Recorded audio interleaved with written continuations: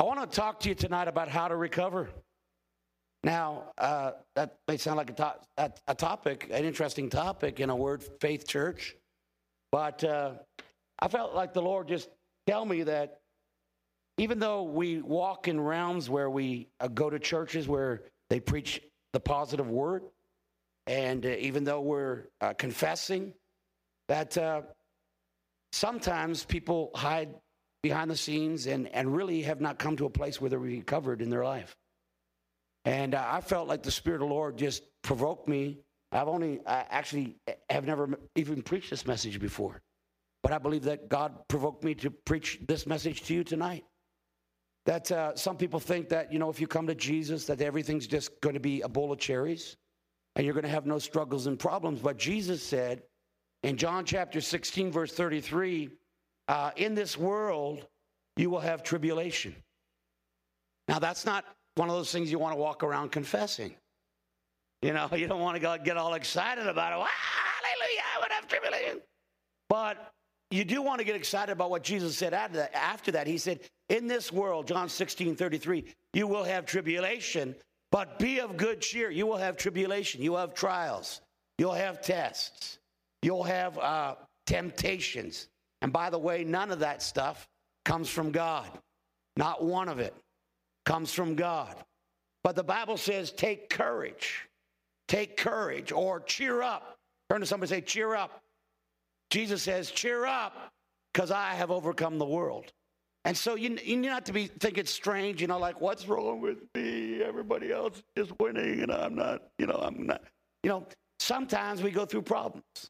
And sometimes, you go through seasons where you get hit 1 or 2, 3 times. We're not confessing this, but we're not going to get blown over and question our salvation when these kind of things come in our lives.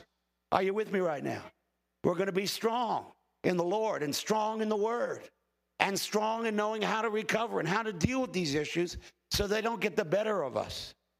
And I'll tell you something, I just feel like it's so important. So when you look over in Matthew chapter 7, you have that story about the wise man and the foolish man building their house upon the rock, and the other one built their house upon the sand. The house that you have is the house that you're building.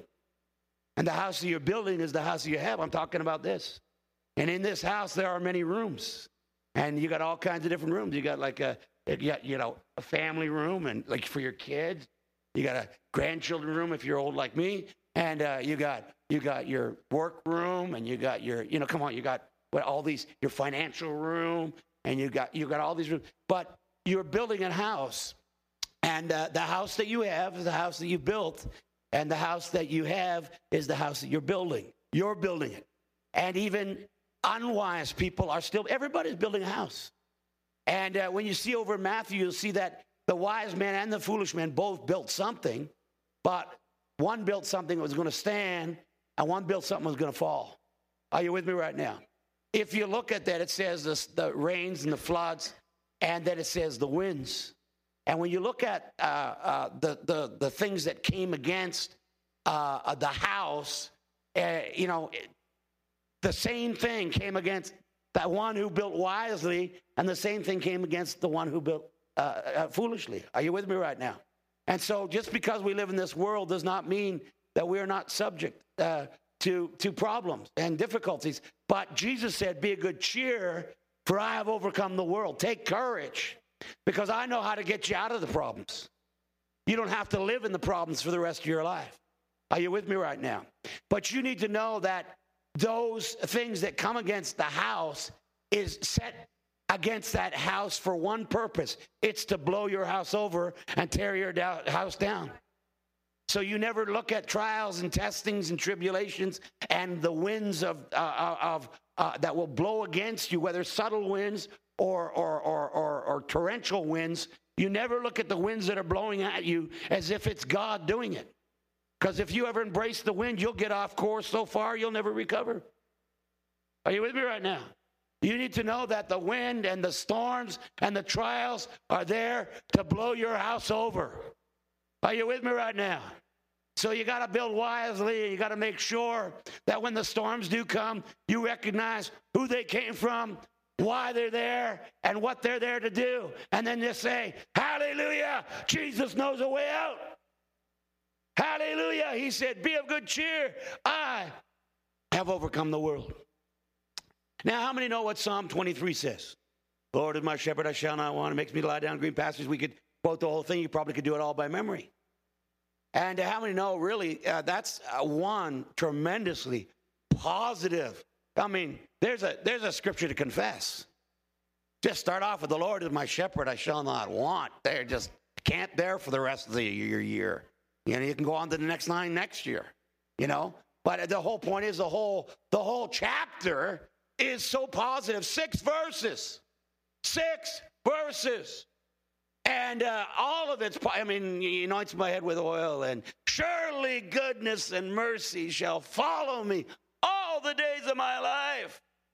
And I'll dwell in the house of the Lord forever. Hallelujah. It's a positive, come on, how many know it's a positive chapter? Hallelujah.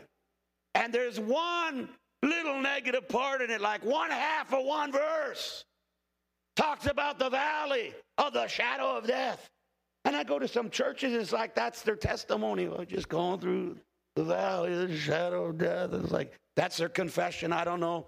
That's their possession. That's what they're living in, the valley of the shadow of death. But, you know, you're supposed to go through it. When the storms come, your house is supposed to stand, hallelujah. When you go through the valley of the shadow of death, hallelujah, even through the valley of the shadow of death, you can still fear no evil because his rod and his staff, they comfort you, hallelujah. So you're not supposed to live in the valley of the shadow of death. Hello, if you've been living in it for a while, you need to just give your head a shake and say, I got to get out of this. I want to help you recover tonight. Because some of you have been secretly living in things that you haven't yet recovered from. You're saved, you're on your way to heaven, but you haven't recovered, and you're living in a valley of a shadow, and you're living in it, and it's dragging you down. And God wants you to live higher. He wants you to live happier. He wants you to live stronger. He wants you to have the blessings of God in your life. He wants you to enjoy Psalm 23 in its fullness, because only 1/2 of one verse is negative, and even that's not so negative, because he said you go through it, and he'd comfort you in the midst of it. Hallelujah. Glory to God. Praise God. So, interesting. So, if the storms come, know where they came from. If the storms come, know what they're there for. They're there to tear your house down. If the storms come, know that you're supposed to go through them. Hello. Praise the Lord. And so you got to understand now, some people, here's what happens in churches, and I know what happens is people come to church and they lift up their hands, they worship God, and they got saved, but a lot of times some ongoing issues have not been resolved in their life. For example, somebody died in your life, and you just don't ever feel like you could ever have the life that you had before. And that's just not God. I'll tell you right now, that's not God. Or maybe you've gone through a separation or a divorce, and you just don't feel like you could ever have the quality of life that you've had before. But I'm here to tell you that God is a God who wants you to recover. Hallelujah. And that you're to be of good cheer, because he's overcome the world, and he sure doesn't want you to live in doom and gloom for the rest of your life and just put in time until you die and go to heaven. Your life is supposed to be abundant life. Hallelujah. I had one person come up to me and said, oh, Pastor, I'm so confused. I thought, oh my goodness, that's not the John 10:10 life that Christians are supposed to have. Are you with me right now? And so the whole point is that I just want to dig a little deeper into your life for a moment and find out, because maybe you're here and you've been molested and you just haven't got over it yet. Or maybe you're here and you got raped, or maybe you're here and you had abusive parents, or maybe you're here and your parents were alcoholics, or or maybe you're here and you had no parents, or maybe you're here and you only had one parent and you feel like you're not whole because of it. I'm here to tell you there is a God who can heal you and bring you to a place of recovery. Hallelujah. Glory to God. He's able. Hallelujah. And so I want you to go over to John chapter 10 or 11, and let's just go over there for a moment. And let's look at this portion of Scripture. I've preached so many different messages out of this one chapter. It's amazing how many revelations you can get from one portion of Scripture. But over here in John chapter 11, it says this in verse 1. It says that a certain man was sick named Lazarus of Bethany, the town of Mary and his sister Martha, and it was Mary who anointed the Lord with fragrant oil and wiped his feet with hair, whose brother Lazarus was sick. So we got the story. He's sick. Jesus tarried for a while. You know that. And then in verse 20, it says, now Martha, as soon as she heard that Jesus was coming, went out and met him. But many were sitting in a house. Mary was sitting in the house. Now Martha said to Jesus, Lord, if you had been here, my brother would not have died. Go down to verse 24. Then Martha said unto him, Lord, I know that he will rise again in the resurrection on the last day. Now this is where a lot of Christians live. They live in, if you had been here in the past, and they live in the future, that one day the resurrection's coming.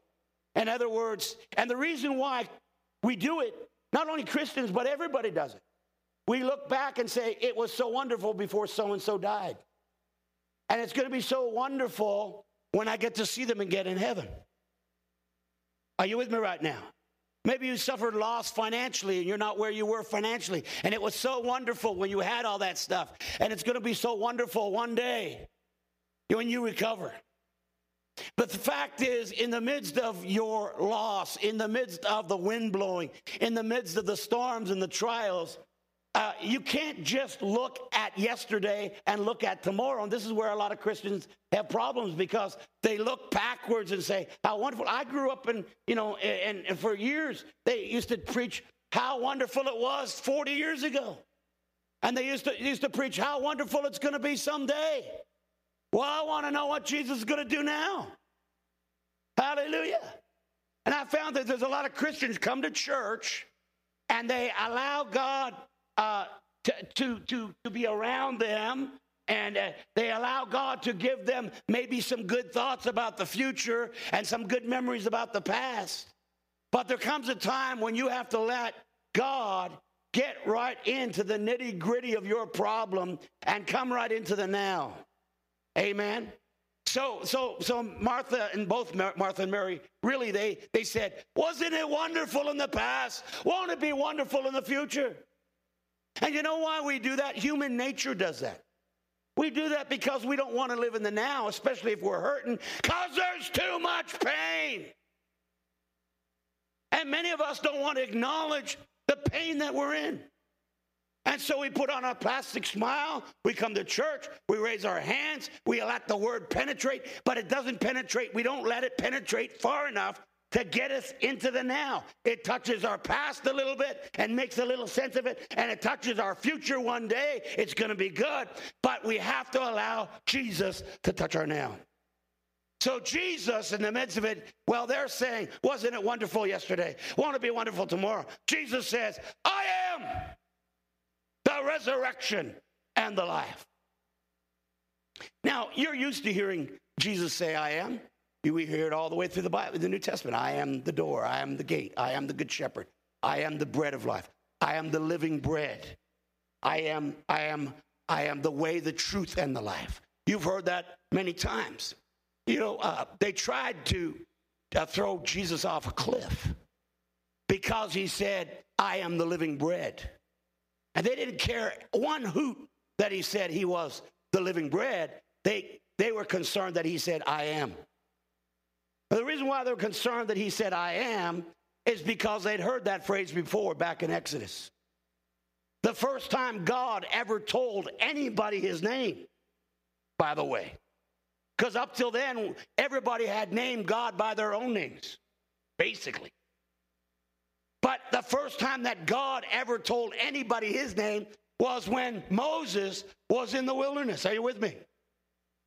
And he's back in the wilderness, and he's been there for 40 years, and he sees a burning bush. Well, it's not so big deal having a burning bush. I've seen burning bushes in the desert too.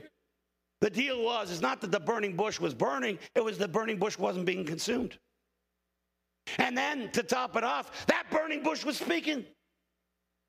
And he goes up and he starts hearing and says, I want you to go back to Egypt and set my people free. And he's like, oh, really? Who should I say sent me? And God says, I am that I am has sent you. And when you understand, and so when Jesus was saying, I am, in the New Testament, the Pharisees and scribes were infuriated with him because he was declaring that he is the I am of the Old Testament who set the Israelites free from Egyptian bondage. And so I went back to find out what the I am means. And it simply means this. The definition of I am is this. It is now, Redeemer, Savior, Deliverer. Everybody say, now, Redeemer, Savior, Deliverer. Now. See, you got to understand that God is a God of the now. You know, he cannot help you with your past unless you let him into your now. In fact, I'll tell you, he can't help you with your future unless you let him into your now. In fact, the only entry point that he has in your life is a place called time and space that he does not live in, but you do. It's called now. And until you let him into your now, in the places you need to recover, he can never fix your past, and he can never fix your future regarding that situation unless you let him in now. He said, I am Redeemer, Savior, Deliverer now. Hallelujah. Now, it's hard for us to understand that, but if you go over to Revelation chapter 1, verse 18, you'll understand it, because he said, I am the Alpha and the Omega, the beginning and the end. You know, some of us think that, and of course, for years, you know, if you just think in terms of time, then you think, well, when he says, I am the Alpha, he's saying, well, I had a past. And how many know God did have a past? And when you think of Omega, he's saying, well, I have a future. And how many know God does have a future? Come on, talk to me. You want me to preach, better? Just talk to me, hallelujah. You want it to be faster? Talk to me. If I think you're not understanding, we're going to be here all night. Because I don't leave until I get the assignment done. Okay, so how many understand that? But it's not just that God said, when he said in Revelation, he said, I am the Alpha and the Omega. He wasn't just saying, I was, and not just saying I will be. But he said, no, you got to understand, I am Alpha and Omega all at once. Because I live outside of time. Well, you all live in time. I live in eternity. You say, why is that such a big deal? Because you need to know that regarding any situation that you have not yet recovered from, the only entry point that Jesus has to heal your life is the now. But take joy in knowing this, that when he comes in now, he also is the Omega, and he will be your Alpha. Hallelujah. Well, you're not understanding me, because the whole point is the only way he can fix your past is if you let him into your life now. And the only way he can change your future is if you let him into your life now.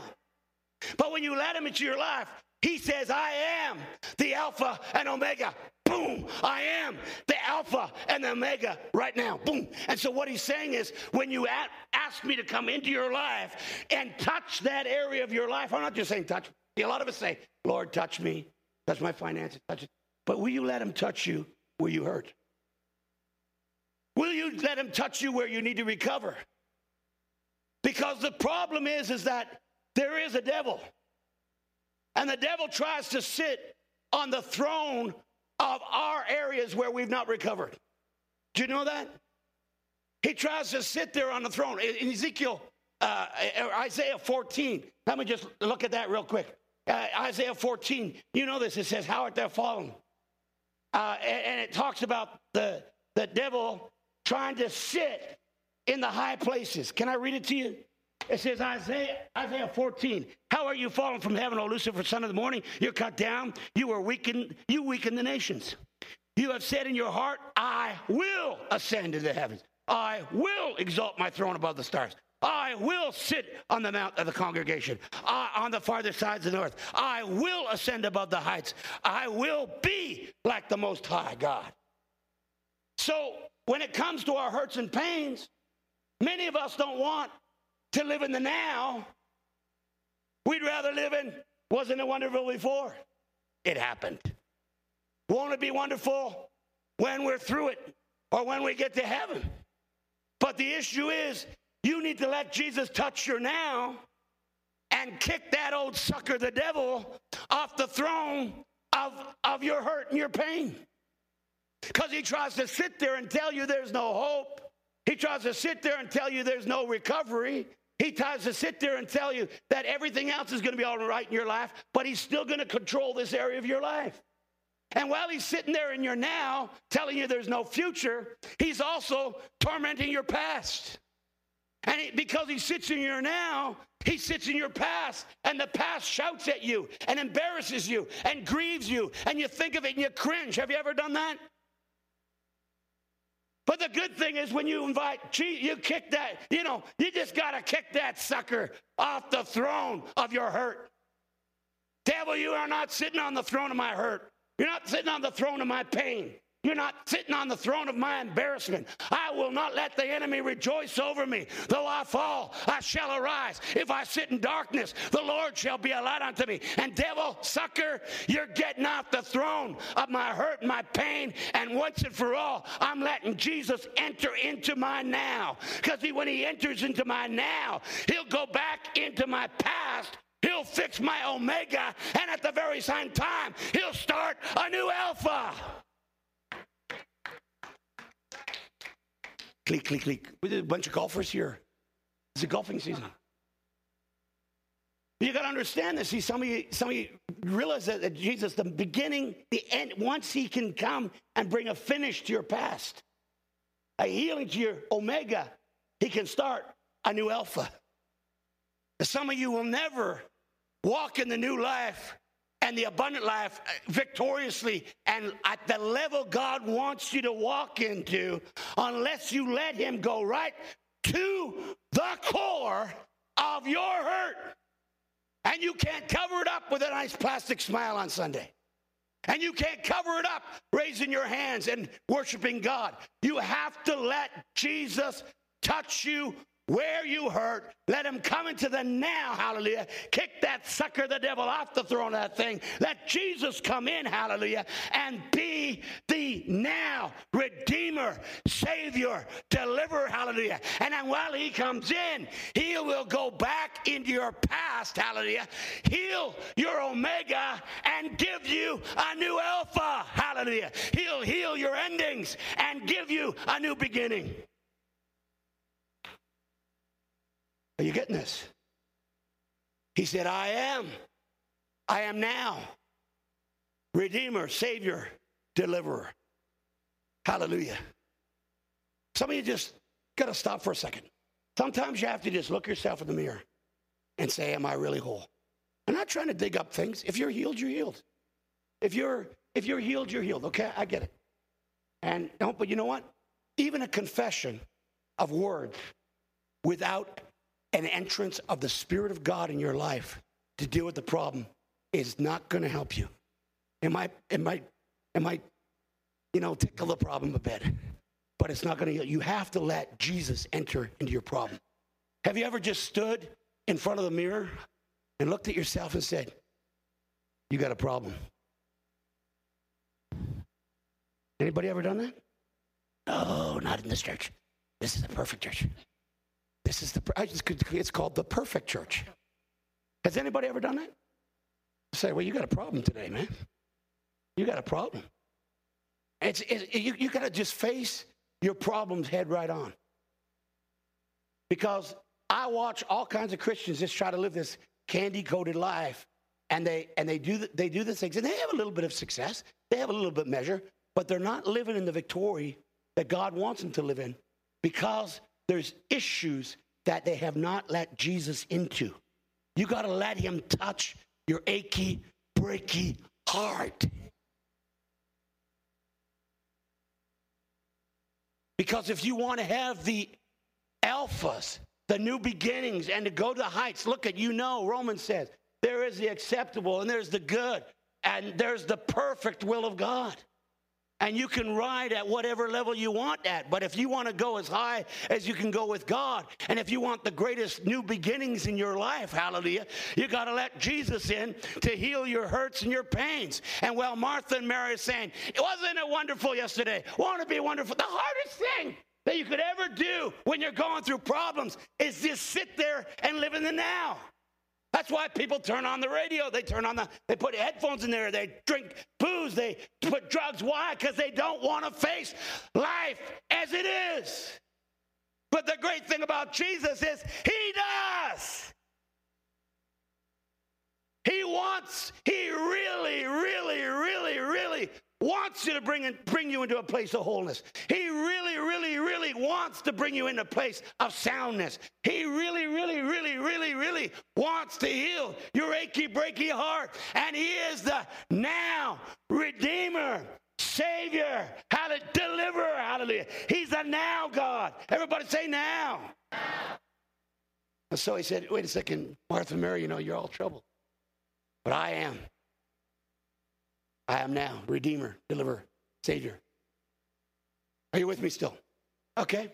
Then he says, I am the resurrection and the life. Let's skip over the resurrection for a second. Let's look at the life. I looked that up, and the word life means I am the life that satisfies. Do you know what? Jesus is the only life that satisfies. You with me now? Okay. That sounds like a cliche, but I talked to a guy had been delivered from drinking. The only reason why he doesn't drink now is because his liver's shot. And I found out when I really talked to him that he was mourning that he couldn't drink anymore. Because he said, before my liver was shot, that was the life. That's what he told me. He said, before my liver was shot, that was the life. I said, yeah, the alcohol was the life. It's driven your family away from you. It's destroyed your liver. You're all by yourself, and you're mourning because you can't drink. That's the life. It's amazing what people think is the life. I have a friend. 15 years ago, he went through a divorce. One day, his bags were on the outside of the house, and his wife said, I don't want to live with you anymore. He decided he was going to commit suicide. Ended up in the psychiatric ward for about 6 months. And I went and talked to him. He's supposed to be a Christian. And I talked to him. He said, well, if I can't her, I don't want to have anything. I said, so your 3 children? What about them? Well, if I can't have my wife, I just don't want anything. And so for 15 years now, he lives as a hermit. He lives as a hermit in a house, in an apartment in Hamilton. And has never recovered. Because this woman is his life. His life. And I pointed out and said, oh, yeah, I thought Jesus was your life. Well, he's my Savior. But I really loved her so much. And I said, hey, buddy, you ain't ever going to get back. So why don't you just, snap out of it? But he just thought that I've watched people die. Live profitable, successful lives. Then one of the spouses dies. And you watch the person just shrivel up into a little corner and just say, my life's over now. Can I tell you something? You can't put that on people. You might love your kids, but you can't make your kids the life that satisfies. You might love your husband, but he is not the life that satisfies. You might, hey, listen, we love dad, we love husband, but he was great, wonderful, we love him, we'll always love him, praise God. He'll always be the founding pastor of this church. He's wonderful, but he wasn't the life that satisfies. And right now, he can't give anything. Only Jesus can satisfy. I'm not trying to be insensitive, but I'm just trying. He is the life that satisfies. He's the only life that satisfies. And you watch people just shrivel up, and you watch them shrivel up and go into a corner and just say, it's over, it's done. They slap that's the end of my life because this person left me, or that thing happened, or this tragedy happened, or I failed, or whatever. But I'm here to tell you that Jesus come into your now, and he can be the life that satisfies. Hallelujah. And he can bring satisfaction. And tell you right now, he is the only life that satisfies. And if you're pornography, and I'm just saying, it's probably an issue with some people here in this room. But if your pornography is so great, how come you have to keep doing it all the time? It doesn't satisfy. If the drugs are so great, why do you have to keep taking them all the time? It doesn't satisfy. Jesus is the only life that can satisfy. Like the old hymn says, hallelujah, I have found him whom my soul so long has craved. Jesus satisfies my longing. Through his blood, I now am saved. He's the only life that satisfies. He is the now Redeemer, Savior, Deliverer, the life that satisfies. Hallelujah. And how can you recover from your pain? How can you recover from your hurt? How can you recover from the loss? Number one, you got to bring Jesus into your now, hallelujah, and let him deal with your hurt and touch you right where you're hurt. You have to just face it head on so that he can deal with it, hallelujah. He'll come into your now, he'll heal your omega, and he'll begin a new alpha for you, hallelujah. And you got to realize that he is the only life that satisfies, hallelujah. A hotel card, I won't get in tonight. He's the only life. Say he's the only life that satisfies, praise God. He's the only life that satisfies. But I love this. I love this. He said, I am the resurrection and the life. Everybody say the resurrection and the life. I am the resurrection and the life. And I went to look that up, and I found out that what the word resurrection means is simply this. It is this. I am the life that satisfies. He said, I am the resurrection. I am your stand-up, and I'm your recovery. I just get blessed hearing that because Jesus is my stand-up and my recovery. He is my now healer, deliverer, redeemer, hallelujah, savior. He is the life that satisfies. He is my resurrection. He is my stand-up and my recovery. Just picture this. You got knocked down and you can't, you can't get up. You're down on the ground and you try with all your energy and you muster all your emotional strength and you get as much of a positive attitude as you can, but you just can't get up. Because sometimes you get knocked down and there is no way to get up outside of Jesus. But thank God Jesus is your stand-up and your recovery. Hallelujah. Say stand up and recover. Stand up and recover. Stand up and recover. He's my now Redeemer, Savior, Deliverer. He's the life that satisfies. He is my stand-up and my recovery. Woo! You're down, you can't get up. You try with all your energy, you try with all your strength, but you let Jesus into your hurt. You let Jesus into your pain, and he comes and he lays down right with you. He gets right down where you were. Hallelujah. Come on. And he gets right down there, and he knows you can't get up, but you let him inside you. Hallelujah. And he stands up, and because he stands up, you stand up. Hallelujah. He's my stand-up, and he's my recovery. Hallelujah. Some of you ought to get that out of your mouth right now. He's my stand-up, and he's my recovery. He's my stand-up and my recovery. He's my stand-up. Well, I'm just getting blessed saying it.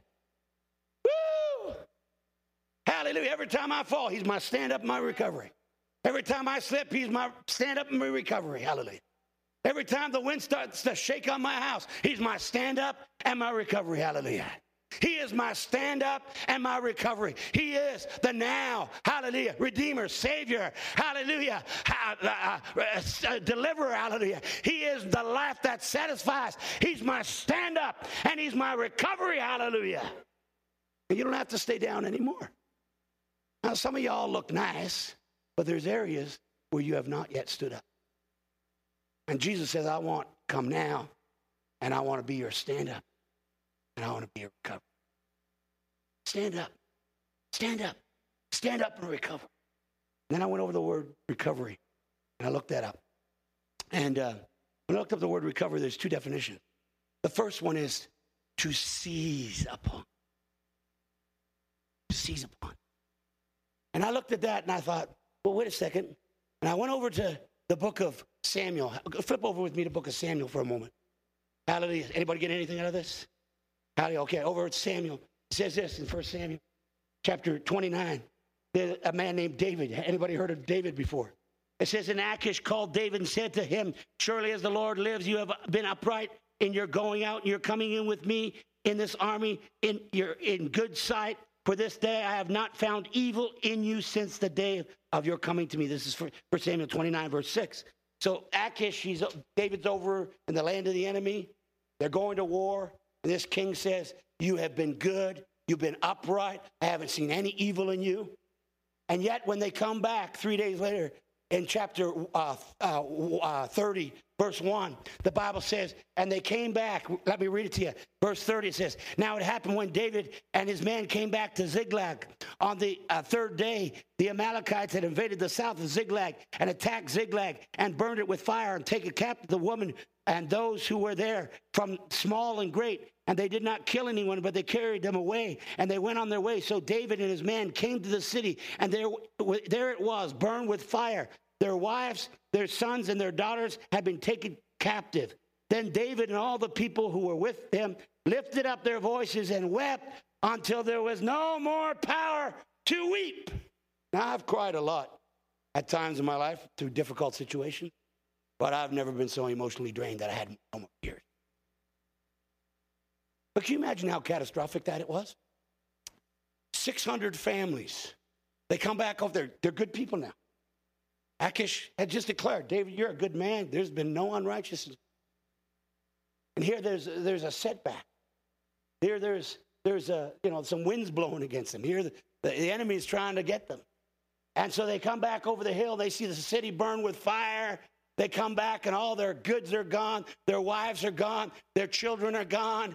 And come on, this is really more catastrophic than what happened in Pakistan. Because this is the whole 600 families have gone. When the earthquakes, if you see an earthquake, one house will be standing, the next one will be gone. Some people will be dead there, and other people will be alive. But overall, but everybody was just disappeared. They'd all been taken. And the Bible says the man sat down and wept until there were no more tears to weep. Now, and then it says this, that David's day went from bad to worse. Because while he was sitting down there weeping, and David was weeping with them, all of a sudden the man, in their grief, decided that they were going to pick up stones and they were going to stone David. And I thought, what kind of grief would make people so angry? And I looked up that word grief, and I found out that it had to do with a root. It had to do with bitterness. Everybody say bitterness. And here's where I want to just camp for a couple of minutes, because this is important. That these people had taken on something more than just a normal grief. They had got bitter in their spirit. Now listen to me carefully. There's only two emotions in the Bible that the Bible says have roots. There's a lot of bad emotions in the Bible. But love of money is the root of all evil. And then the Bible says a spirit of bitterness will spring up and defile many. And so have you ever seen a willow tree or an oak tree or a mulberry tree? Some of these have incredible root systems. And these roots will go, they'll go under, I've actually seen, in my hometown, I actually seen the roots smash right through the basement wall, the cinder blocks, go right through the wall of the cinder blocks, come up at the front yard, and then go under the sidewalk and buckle the sidewalk so that root system could get to the sewer. And the Bible says a root of bitterness will spring up and defile many. And when you look at the word bitterness, you understand that it actually gives the connotation of emotional hostility. What to say, emotional hostility? Not just say today, just ask the Lord right now whether you fit into this category. If you do, you can be healed. You don't have to raise your hand. But you can be healed of this. Because emotional hostility comes out because of bitterness. And I found out there's a lot of angry Christians. They're angry all the time.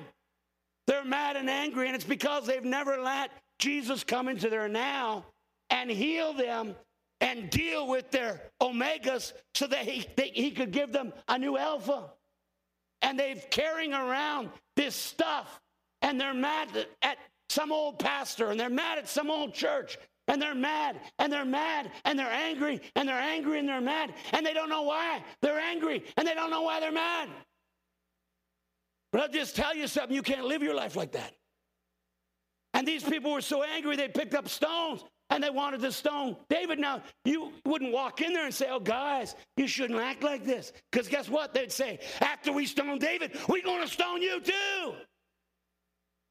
And maybe you've got a right to have some anger in your life.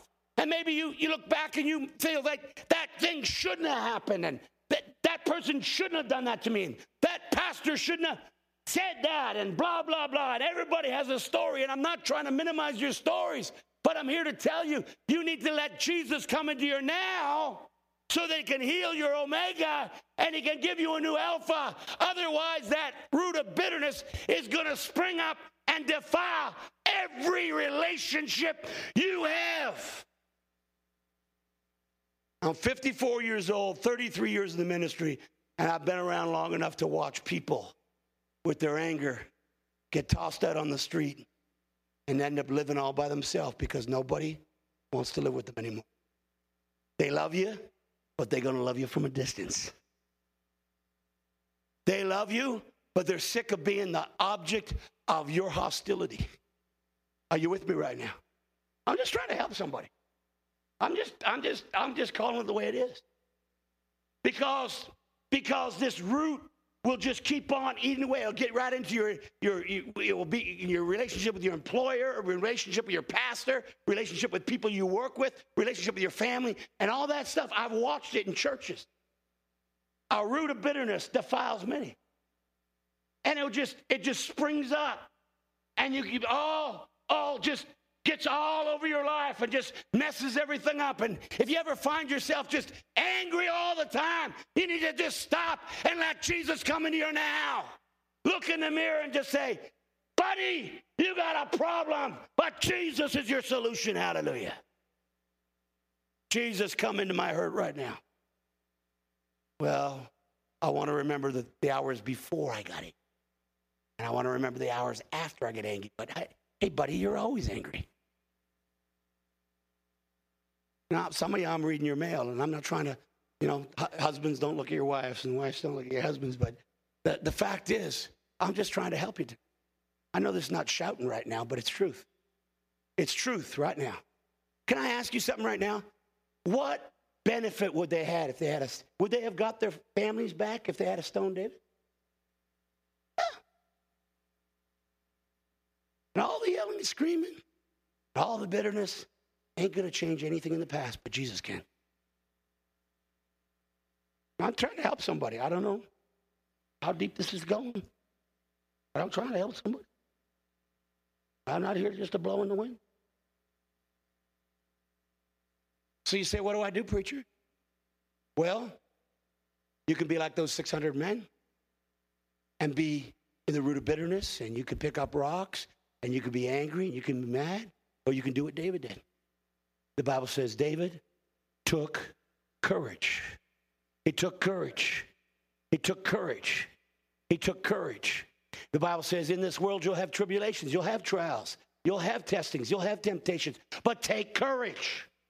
Don't let those things overcome you. Don't let the winds blow your house down. Don't let the storms of life beat your house down. Take courage. Don't let the things that have gone in your life give you a spirit of bitterness, a root of bitterness that defiles you and your relationships and everything around you and leaves you empty and lonely at the end of your life. Let Jesus deal with your situations. And so the Bible says, well, everybody else was in bitterness and strife and grief. David, he looked up and he took courage. He took courage. He decided that I'm going to have a resurrection. He decided I'm going to have a resurrection. Everybody might be going down, but I'm going up. Everybody might be going bankrupt, but I'm going to prosper, hallelujah. Everybody might be dying, but I'm going to live a long life, hallelujah. Everybody might be miserable and sad, but I'm going to have the joy of the Lord. You're still with me. So in the midst of it, and I'll tell you something, it took a lot of courage, but David took courage. And what does the word resurrection mean? It means to seize upon. To see, Jesus is the I am, Redeemer, Savior, Deliverer, the life that satisfies. He's my stand-up and He's my recovery. What does it mean to recover? It means to seize upon. To seize upon. You just grab a hold of Him. Some of you just got to just, with your situation, some of the problems, some of the deep core issues that you have in your life that you've never really let Jesus deal with, you ought to just grab a hold of His hand and just say, I'm holding on and I'm never letting go. Hallelujah. I'm going to hold to His hand, to His unchanging hand. I'm going to hold to His hand, to His unchanging hand. I'm going to build my hopes on things eternal. Can you sing? I'm going to hold to His unchanging hand. I'm going to hold to His hand, to His unchanging hand. Come on, sing with me. Hold to His hand, His unchanging hand. I'm going to build my hopes on things eternal. I'm going to hold to His unchanging hand. I'm going to hold to His hand, to His unchanging hand. I'm going to hold to His hand, to His unchanging hand. I'm going to build my hopes on things eternal. I'm going to hold to His unchanging hand. I want you to sing with me one more time. I'm going to hold to His hand, to His unchanging hand. I'm going to hold to His hand, to His unchanging hand. I'm going to build my hopes on things eternal. I'm going to hold to His unchanging hand. Lift up your hands.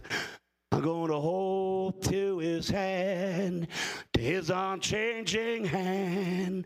I'm going to hold to His hand, to His unchanging hand. I'm going to build my hopes on things eternal.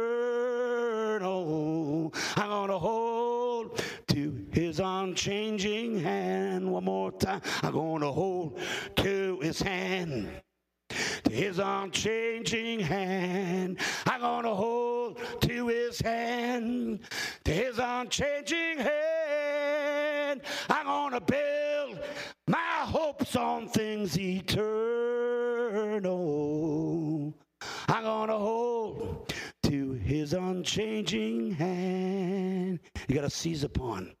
You got to decide, I'm going to hold on to Him and I'm never going to let go, because He's the life that satisfies. He is my now Redeemer, Deliverer, hallelujah, Savior. Come on now. Are you with me right now? You got to hang on to Him, my friend. When all around is sinking sand, on Christ, the solid rock, I'll stand. I'm going to hold to His hand, hallelujah. I'm going to seize upon Him.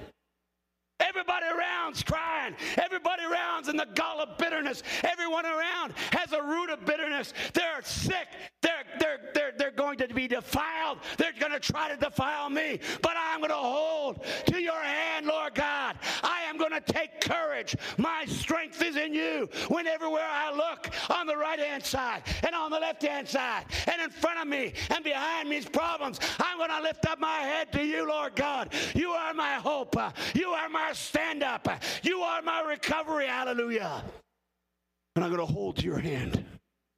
I said, I'm going to hold to your hand. Come on, somebody just reach out your hand. I'm going to hold to your hand. I'm going to hold to your hand. I'm going to hold to your hand. I'm going to hold to your hand. I'm going to hold to your hand, to your unchanging hand. I'm going to hold to your hand, to your unchanging hand. I'm going to build my hopes on things eternal.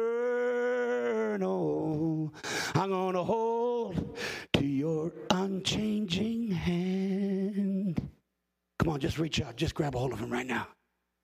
You are the life that satisfies. You are my now God. You are Redeemer, Deliverer, Savior. You are my stand-up and my recovery, and I am going to seize upon you. I'm going to grab a hold of you. I am not going under for going over. Hallelujah. I am not going to let the enemy rule over me in that area anymore. I am coming through to total victory, to total deliverance, and to total recovery. I'm not letting the devil triumph in any area of my life. I will recover. You are my stand-up. You are my recovery. I'm going to hang on to you. Woo! Woo! Woo!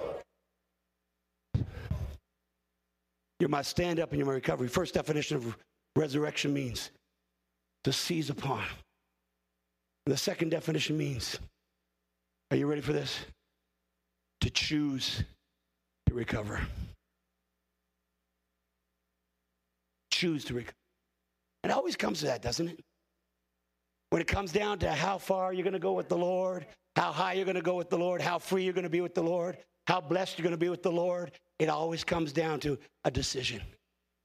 Well, everybody else is choosing to cry and sitting there, but you don't know, Brother Murray, what I got this.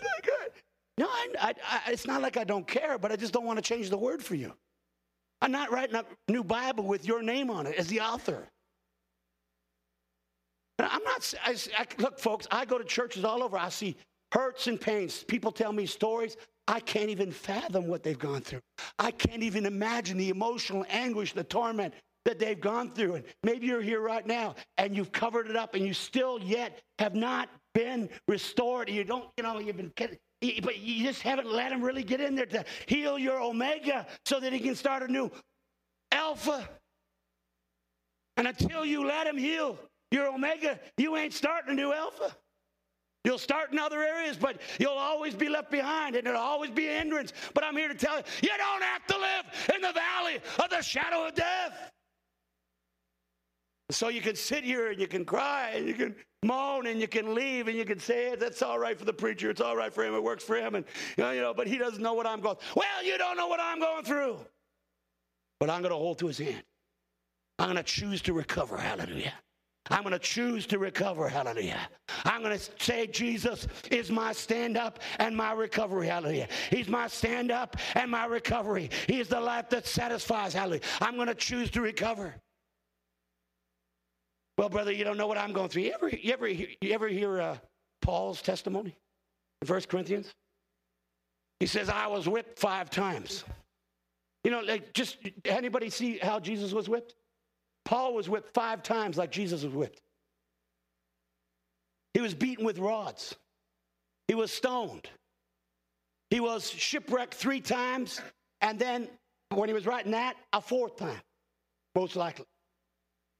He had perils in the city and perils in the wilderness and perils in countrymen and problems from within and without. He had all kinds of problems. And never once did he ever say, why me?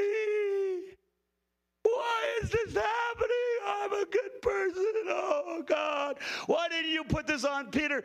He's the one who denied you 3 times. Give him the key to the kingdom and send me to Rome. How's that fair? Why me?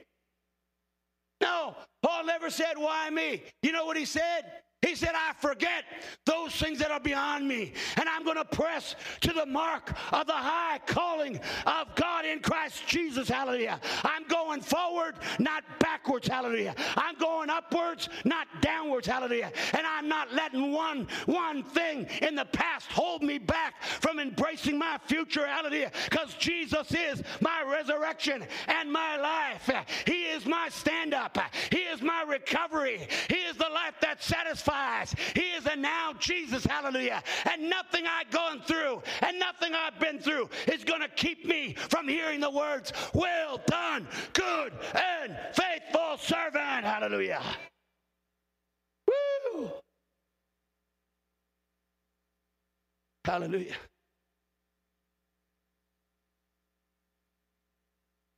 I just can't help but feel there's some people here say, Brother Mark, I got a couple things to cover.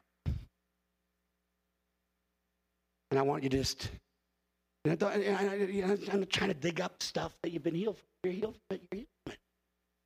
You can understand that? I'm not just, please. You know, it's a problem with this preaching. You stir up the wrong people. The ones that have already been healed, they're not.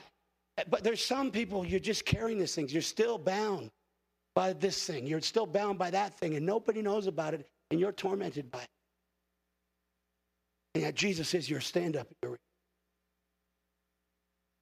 And you can say, wasn't it wonderful when? And you can say, won't it be wonderful then? But you can invite Jesus into your now. And I just can't help but feel in this sanctuary right now, I'm done. I just can't help but feel there's some people in the sanctuary that say, Brother Mark, I really need to touch me. I need Jesus to touch me. And I want everybody to stand up in the sanctuary right now. Hallelujah. And I just said there has to be a place where we just press in and go past the surface and go past the form and go past the formula and go past the ritual that we have and press in until we touch Jesus and Jesus touches us, until we know that we're never going to be bothered by that thing anymore. I'll just tell you right now, I believe before God, there's some people here say, Brother Mark, I don't know what it is. Maybe you're still grieving over somebody who died 15 years ago and you think you can't have a new life. Listen, that person would not want you living a sad, droll, beat up, angry life until you see them in heaven. They want you to enjoy life. They're enjoying life. They ain't coming back to see you.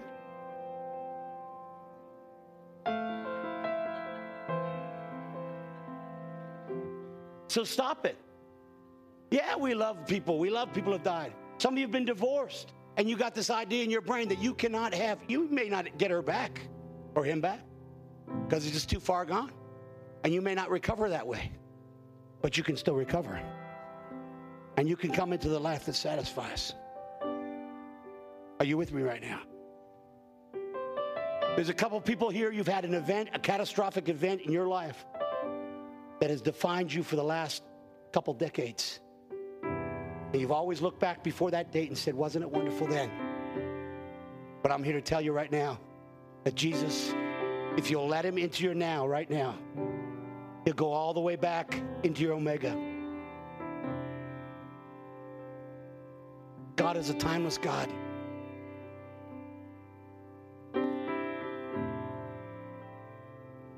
Look at me right now. Let me just tell you the story. I was in Bangkok.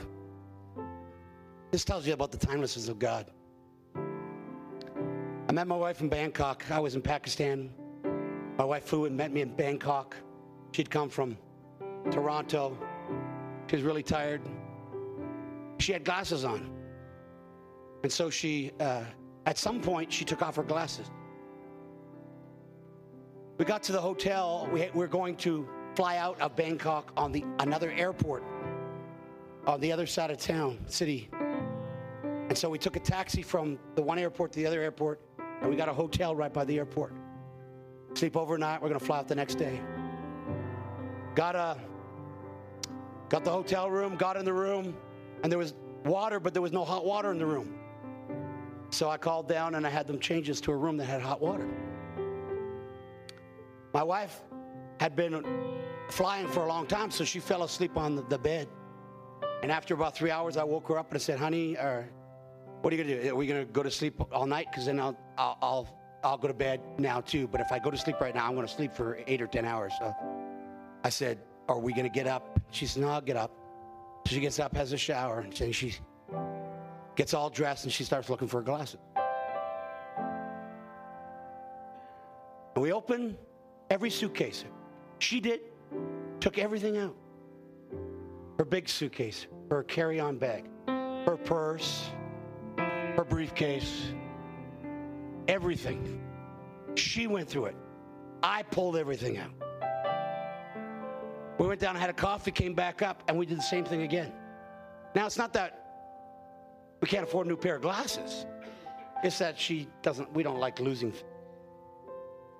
So we looked again. We opened up everything again, took everything out. Both of us together now. So that's the third time we searched. Went out for dinner, and I hate losing things. I tell you, I've been robbed 5 times. I've always got back my money plus. My computer was stolen. The guy from the hotel bought me a brand new computer and a brand new suitcase. All I lost was my pictures. But what I'm saying is we don't like losing things. And so we went out for dinner. Slept for a while. We went to sleep. I woke up, and in the middle of the night, I just said, God, I don't like the fact that we lost a pair of glasses. I said, could you just show me where they are? Now, you can take this for what it is. You can either believe this or not. I really don't care. But I fell asleep for about 45 minutes, and I had a dream. And in my dream, I was back at the airport, and I was standing there, and the taxi that picked us up, he pulled in, and I recognized him. So I went over to the taxi driver and said, sir, you drove us to the hotel yesterday. Can I just look in the car? And in my dream, I went down, and I opened the back door, and there are the glasses on the floor of the car. So in my mind, in my dream, I picked them up and says, I know where I'm going to put them. I'm going to put them right on top of Sharon's clothes in her big suitcase. A few minutes later, we woke up. I said, Sharon, just humor me right now. I said, go open your big suitcase and see whether there's any glasses there. She opened up the case, and her glasses were sitting right on top. Now, believe it or not, I don't know. I was almost skeptical too. But it happened. And it tells me something that somehow in that dream, something stepped out of time into eternity to bring about a desired result. Are you with me right now? I get goosebumps when I tell it. I've never told that story in public. I've told it to a couple of people. And I don't want you to get all squirrely thinking that you can. But you know what? That gives me hope that I could maybe sometime go and preach somewhere and sleep in my own bed. It happened in the Bible.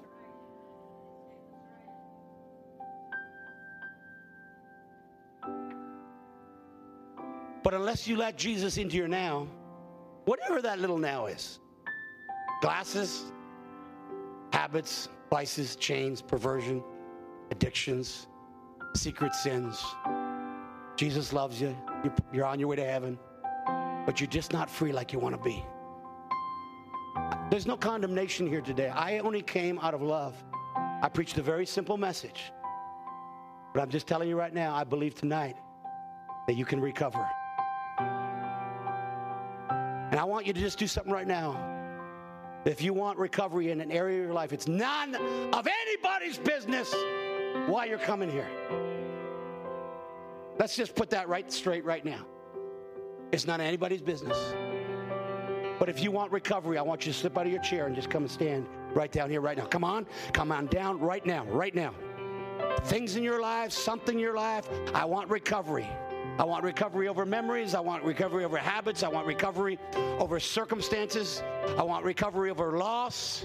I want to recover. I don't want to be living in the sadness. I don't want to be living in the weakness.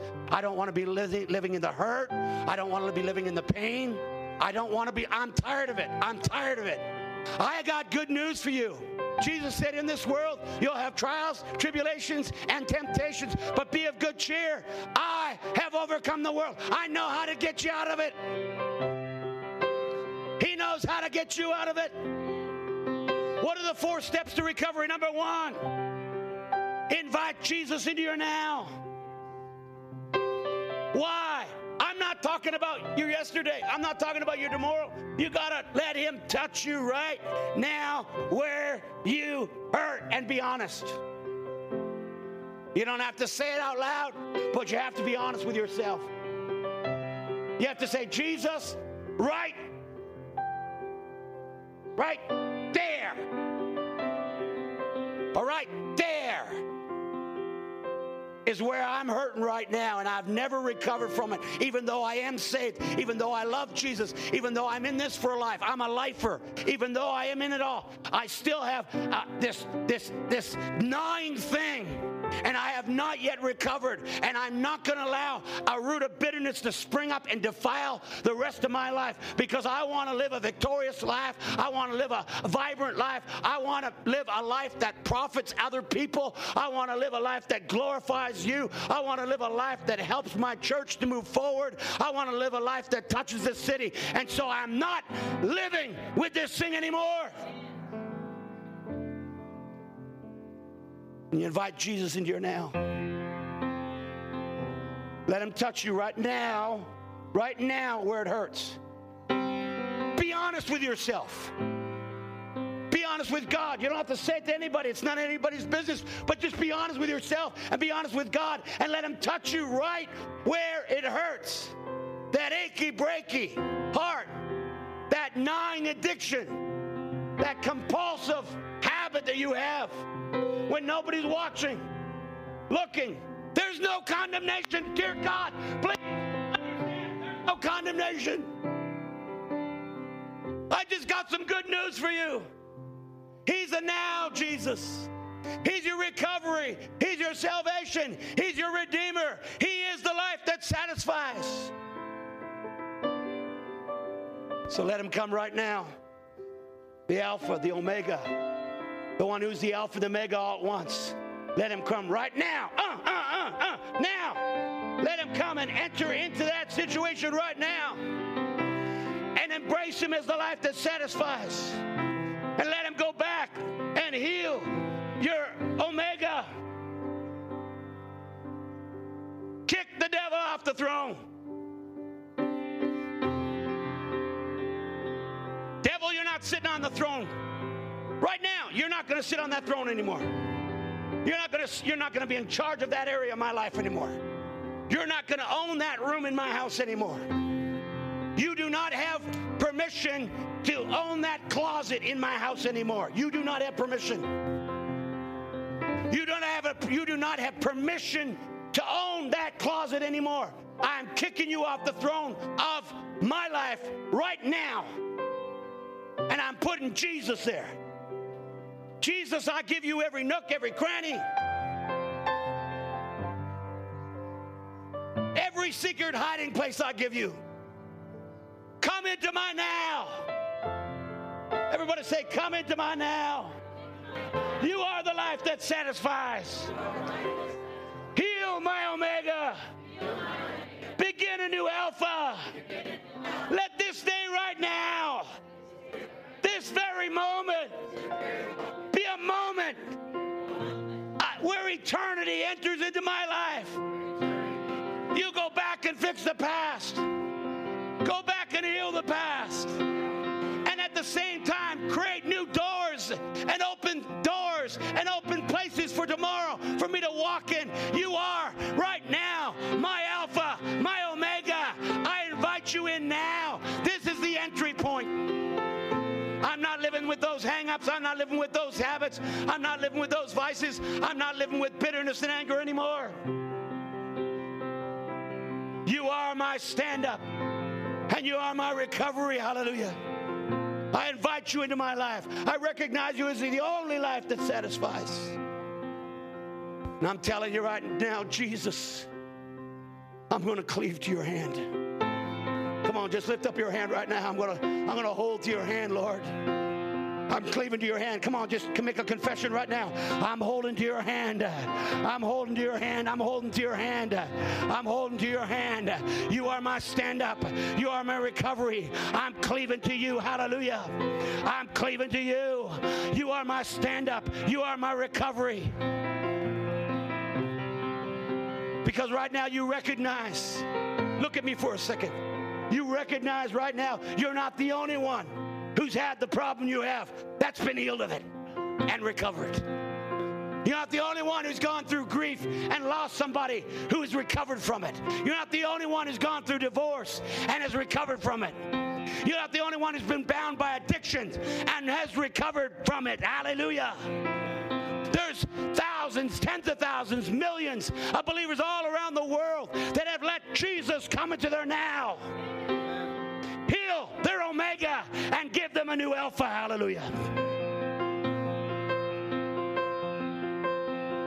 What is the prayer of one who wants to recover? What is the prayer of one who takes courage? Well, everybody's picking up rocks. David's saying, tell me, God, shall I pursue? Shall I overtake?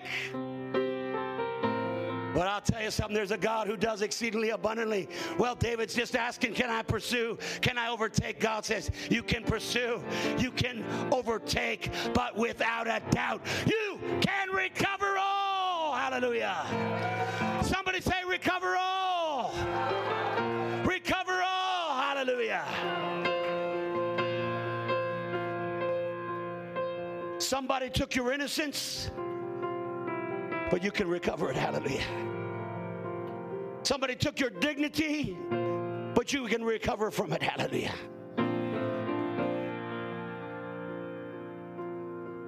Somebody brutally wounded you, spoke nasty words over you until you believed it. Hallelujah.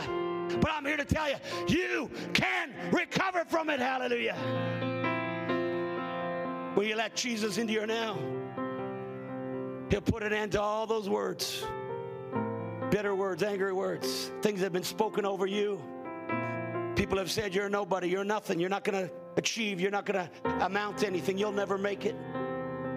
You'll never win, you'll never be victorious, you'll always be you. God says, wait a second, I've come into your now. I come into your now, hallelujah. I'm coming into your now. You invited me into your now. I'm a now God. I am now Redeemer, Healer, Deliverer, Savior. I am the life that satisfies. I'll overturn those words. I'll overturn those words until those words spoken over you mean nothing, nothing, nothing, nothing. I'll heal you of that event that took place in your life until the event is just a memory, but you won't hurt and you won't be angry and you won't pain.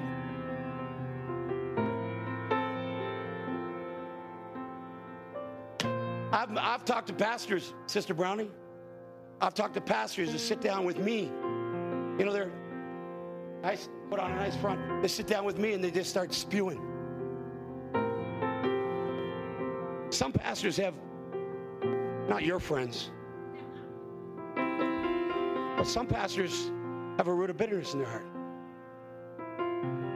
15 years ago, somebody in the church did something wrong and they're still angry and mad at them. See them on the street, don't even want to talk to them. The pastor. I sit down and say, oh, you know, let me tell you a few stories about when I was pastoring. It happened that some of those people that brutally wounded me when I was pastoring, one of my daughters married into that family. I was like, yeah. I go to the wedding, half the wedding party is all those people that brutally wounded me. I sat down, I had nothing in my heart. Not one thing in my heart towards them. Not one thing in my heart. Not one thing in my heart towards them. And they were, the one she married was relatives to the ones that, you know, they were cousins and whatever. But they were all there at the wedding. I can say I never had one knot in my stomach all through the wedding. Not one knot in my stomach all the way through the reception. Not one knot. Because I let Jesus come. He defines who I am. Come on now. He defines where I'm going. Hallelujah. Hallelujah. Come on, lift up your hands right now. Let's just make a confession. Jesus, you are the great I am. You are the now God. You are my Redeemer. You're my Savior. You're my Deliverer.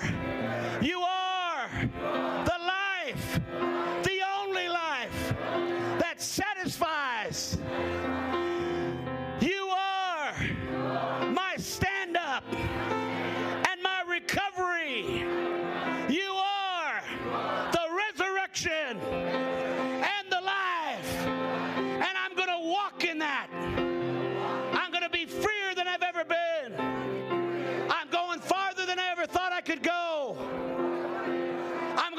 accomplish more than I ever thought I could accomplish. Because if you are for me, who in this world, who in this world, who in this world can be against me? Now give the Lord a shout right now.